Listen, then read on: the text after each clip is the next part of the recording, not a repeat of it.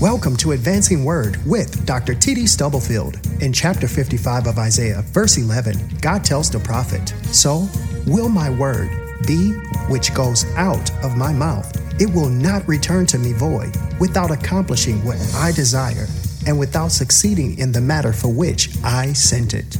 Standing on this promise, T.D. Stubblefield Ministries is committed to sharing biblical principles with individuals, families, churches, communities, and our world, believing that only the Word of God can advance us in God's perfect plan for our lives, where we can experience liberating faith, lasting hope, and unconditional love in a relationship with the Lord and Savior, Jesus Christ. Here is Dr. T.D. Stubblefield with today's Advancing Word.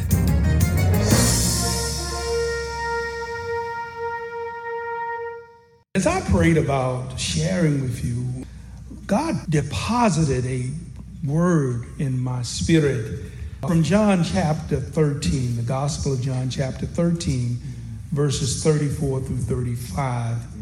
We find these words: "A new commandment I give unto you, that you love one another. As I have loved you, that you also love one another. By this all will know that you are my disciples, if you have love one for another." I want to share for a little while just around the thought, what's love got to do with it? What's love got to do with it? I need to issue a disclaimer. This is not a musical critique of the hit single by the legendary pop singer, rock and roll singer, artist, Tina Turner. She did come out with a song years ago, which is her signature song, "What's Love Got to Do with It?" But when I read this passage and I think of our sharing together today, I do believe the question has relevance.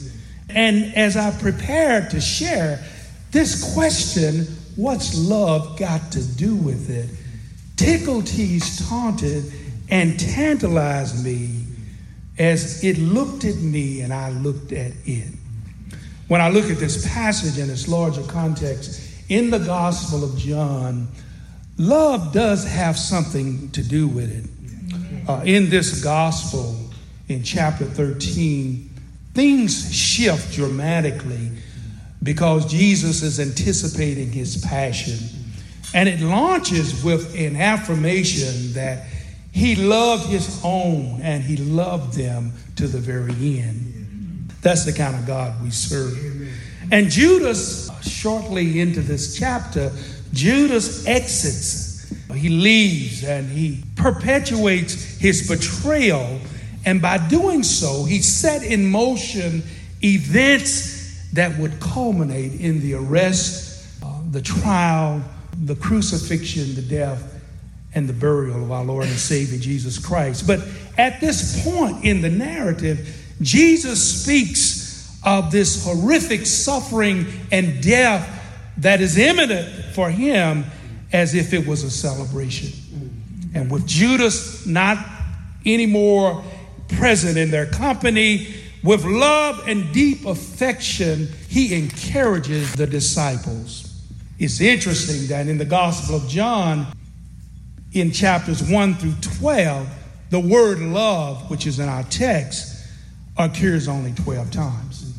But from chapter 13 until chapter 21, those final 8 chapters, the word love occurs 44 times. So it's obvious that love has something to do with it. I'm having a number of conversations with pastors around the country. Churches are still reeling in this post-pandemic period because the impact of the pandemic, the impact of COVID, was seismic. And as I share with these pastors, some are telling me that there are members who are MIA, they're missing in action. Others are AWL, they're absent without leave. And then what I'm hearing is that there are, in so many instances, individuals and families who are suffering from friendly fire because we are dealing in this day and time with a lot of brokenness. a lot of brokenness, a lot of woundedness. And we don't want to be, as some claim the church is, the only army that shoots its wounded. In the midst of the woundedness, in the midst of the disconnectedness, love has something to do with it. Because as one writer said, we do not need therapy or counseling. What we need is healing community. It's what I felt and my wife felt when we walked into this building, when we came to this place on this particular day. We can agree, I hope, that love has something to do with it. And when I look at this in the text, I have to ask the text, why is that true? And when I ask the text that question, three things emerge. Would you like to know what they are? First of all, love has something to do with it.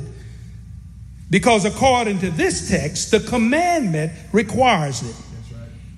In this text, Jesus says to his disciples, as he encourages them with thoughts about what is imminent in his own life and what would happen to them, he shares a new commandment.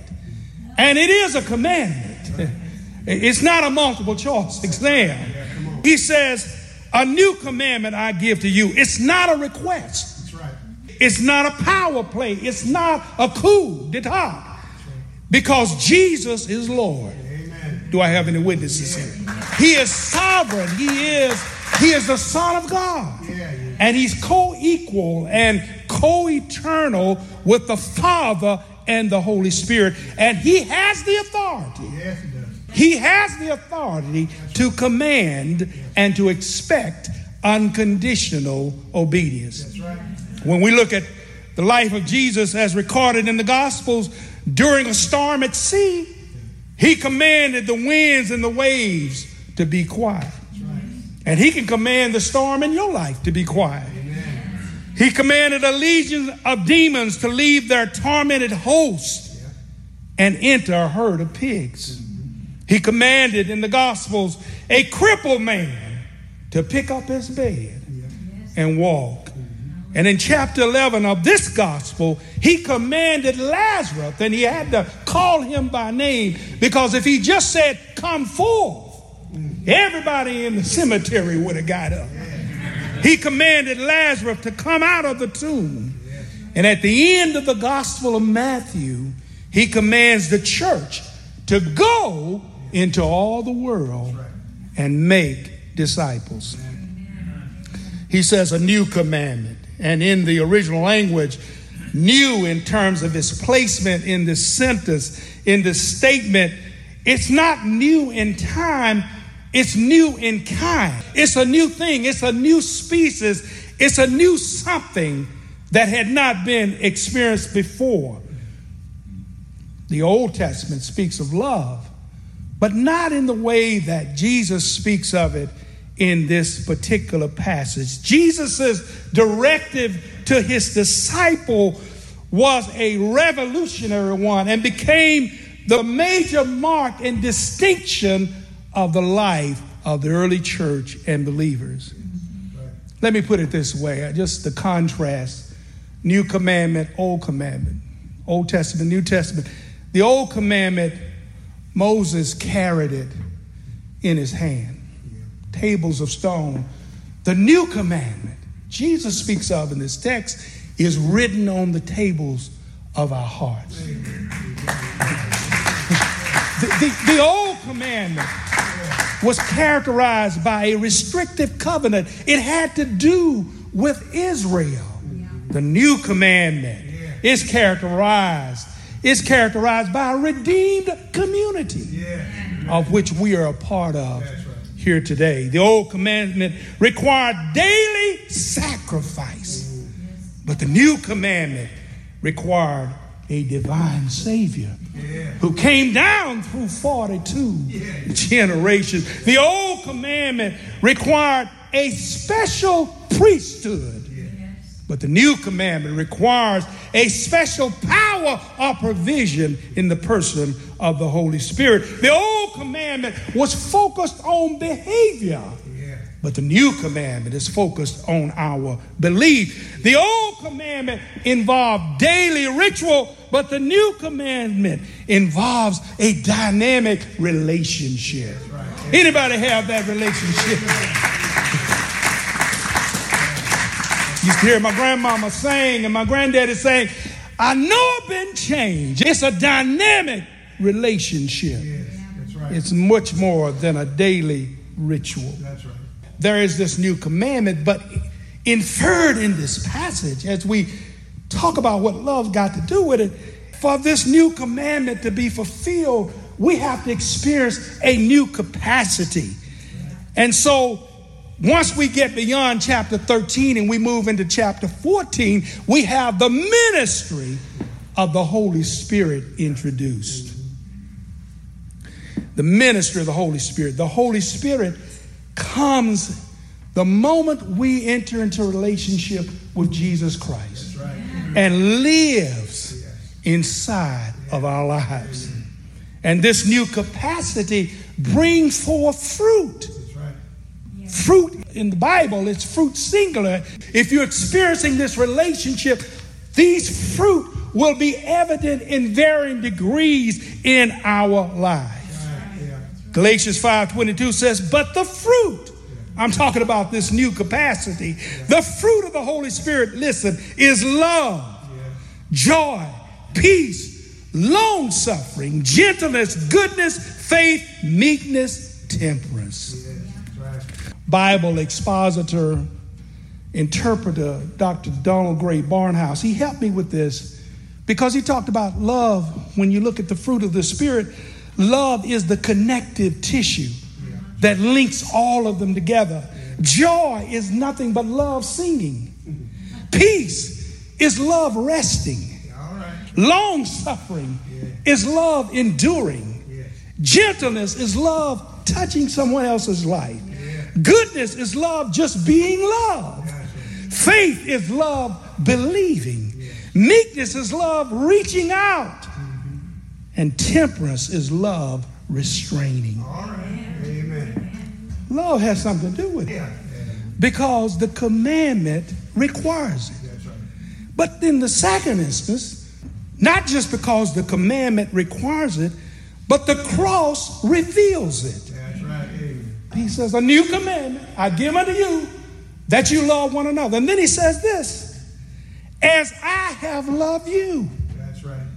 As I have loved you, you also love one another. In fact, Jesus presents himself as the magnificent model, the timeless template, the bountiful blueprint, the exceptional example of what love is. He said, if you want to know how to do it, if you want to know how to act upon this commandment, just look at me. He says, I want you to love each other as I love you. It's the love that in that awesome verse, the gospel in miniature, John 3:16, for God so loved the world that he gave his only begotten son, that whosoever believeth in him should not perish, but have everlasting life. He says, love each other as I love you. That's right. He loved them despite their flaws and their failures. Sometimes I run into someone who said, when I get my life together, I'll come to church. You got the cart before the horse, because it's coming to the church and coming to the Lord that will help you get your life together. He'll look beyond. He'll look beyond our faults. And he'll see our needs. He loved them. Think about it. When he says this, he takes off his outer garment, girds a towel about his waist, and goes around the table from which they all recline, and he washes their feet. Get to Peter. Peter said, you know, I love Peter. He said, no, you can't wash my feet.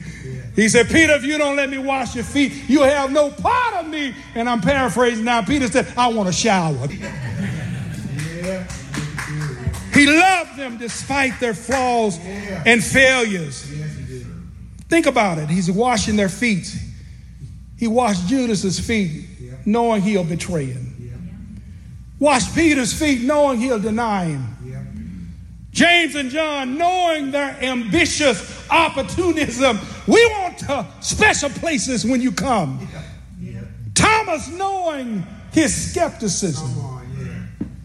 And he loves us like that too. He knows us. He knows us like that. Knows us better than anybody else does. Knows us more than we know our own self, and still loves us.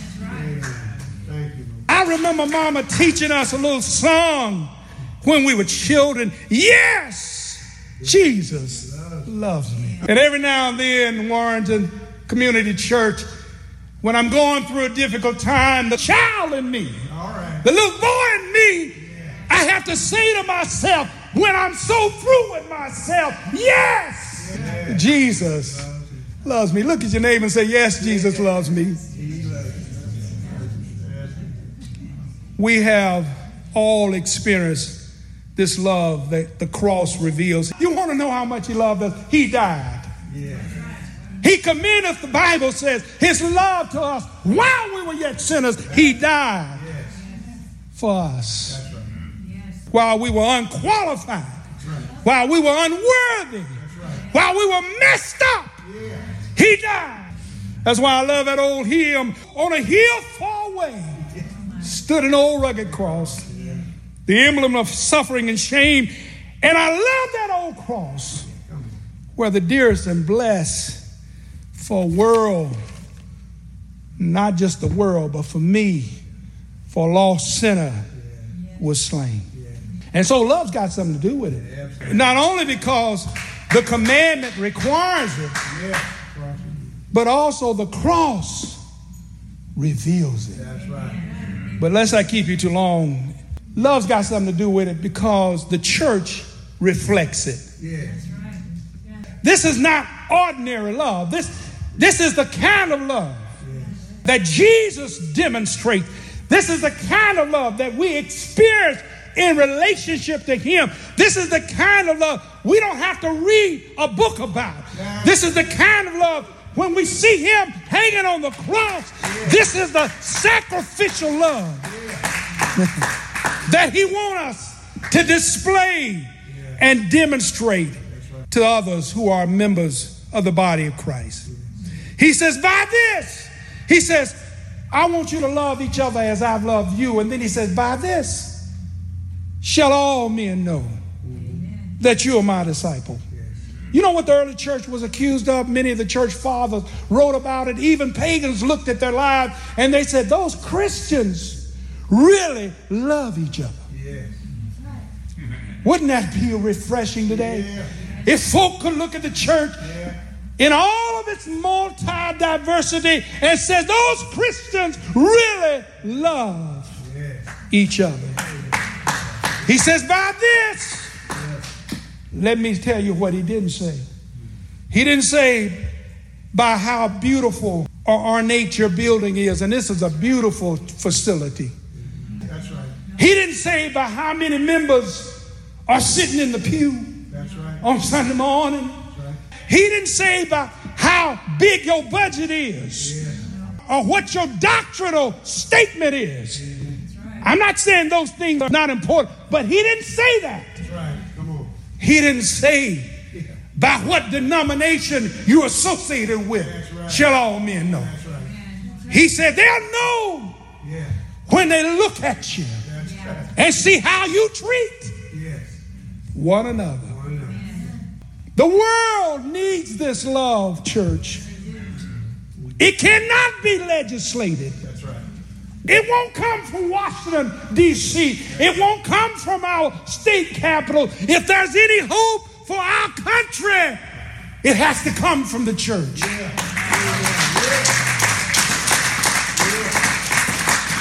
We got to show the world what it means to disagree, but not be disagreeable. We have to show the world that you can be in the same body, but have a different gift. All right. And we need to show the world that heaven has room for everybody. By this shall all men know.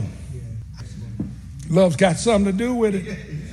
They shall know that you are my disciples if you have love one for another. And the word in the original for know means that people will know by observation, know by experience. Sometimes people can't hear what we say because they see what we're doing. But the Bible says, this text says, they'll know when they look at us. Because the reality of this day is sometimes the only Bible that people read is you.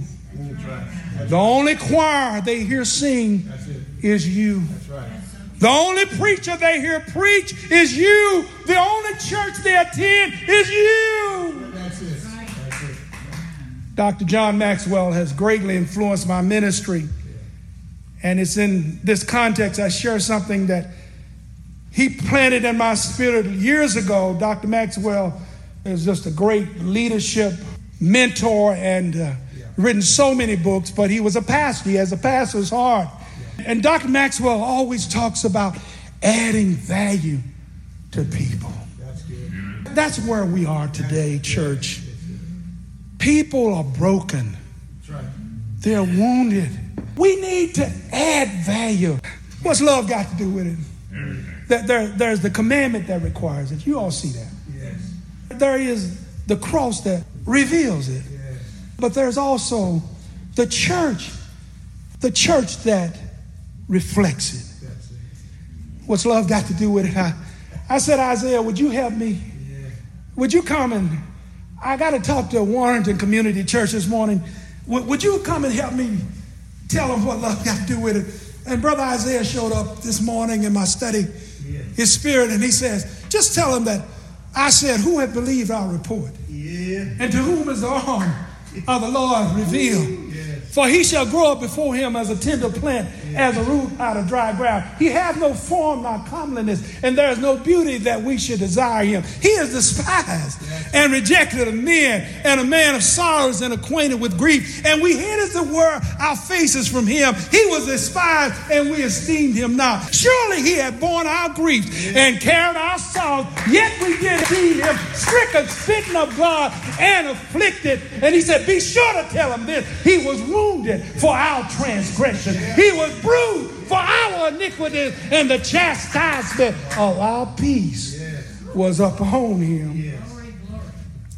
And then Brother Jeremiah, I said, would you help me? I got to preach this morning. Would you help me tell the church what love got to do with it? Jeremiah said, just tell them this. He said, morning by morning, new mercies we see. Great is his faithfulness. Apostle Paul knocked on my study door. He said, I want you to tell him what love got to do with it. He said, tell him this. Though I speak with the tongues of men of angels and have not love, I am a sounding brass and tinkling cymbals. And though I have the gift of prophecy and understand all mysteries and all knowledge and have not love, it profit me nothing. And though I give my body to be burned, and though I bestow all my goods to feed the poor, if I have not love, I am nothing. Love is kind. Love vaunteth not itself. Love is not puffed up, does not behave itself unseemly. Seeketh not her own, but seeketh the will of God. And just tell them, now about of faith, hope, and love. But the greatest of these is love. What's love got to do with it? Can I tell you what TD says about it? This is what TD got to say. I was sinking deep in sin, far from the peaceful shore, very deeply stained within, never to rise no more. Then the master of the sea heard my despairing cry from the waters. He lifted me. Now safe am I. Love, not my education, not my networks, not family, business, but love lifted me. Love lifted me when nothing else could help. Love lifted me. And love will lift you. Because love has got something to do with it. The commandment requires it. The cross reveals it. And the church reflects it. God bless you. Love lifted me. Oh, love lifted me, y'all. When nothing else could help. When nothing else could help. If it had not been for the Lord in my life. I was on my way to burning hell. But love lifted me.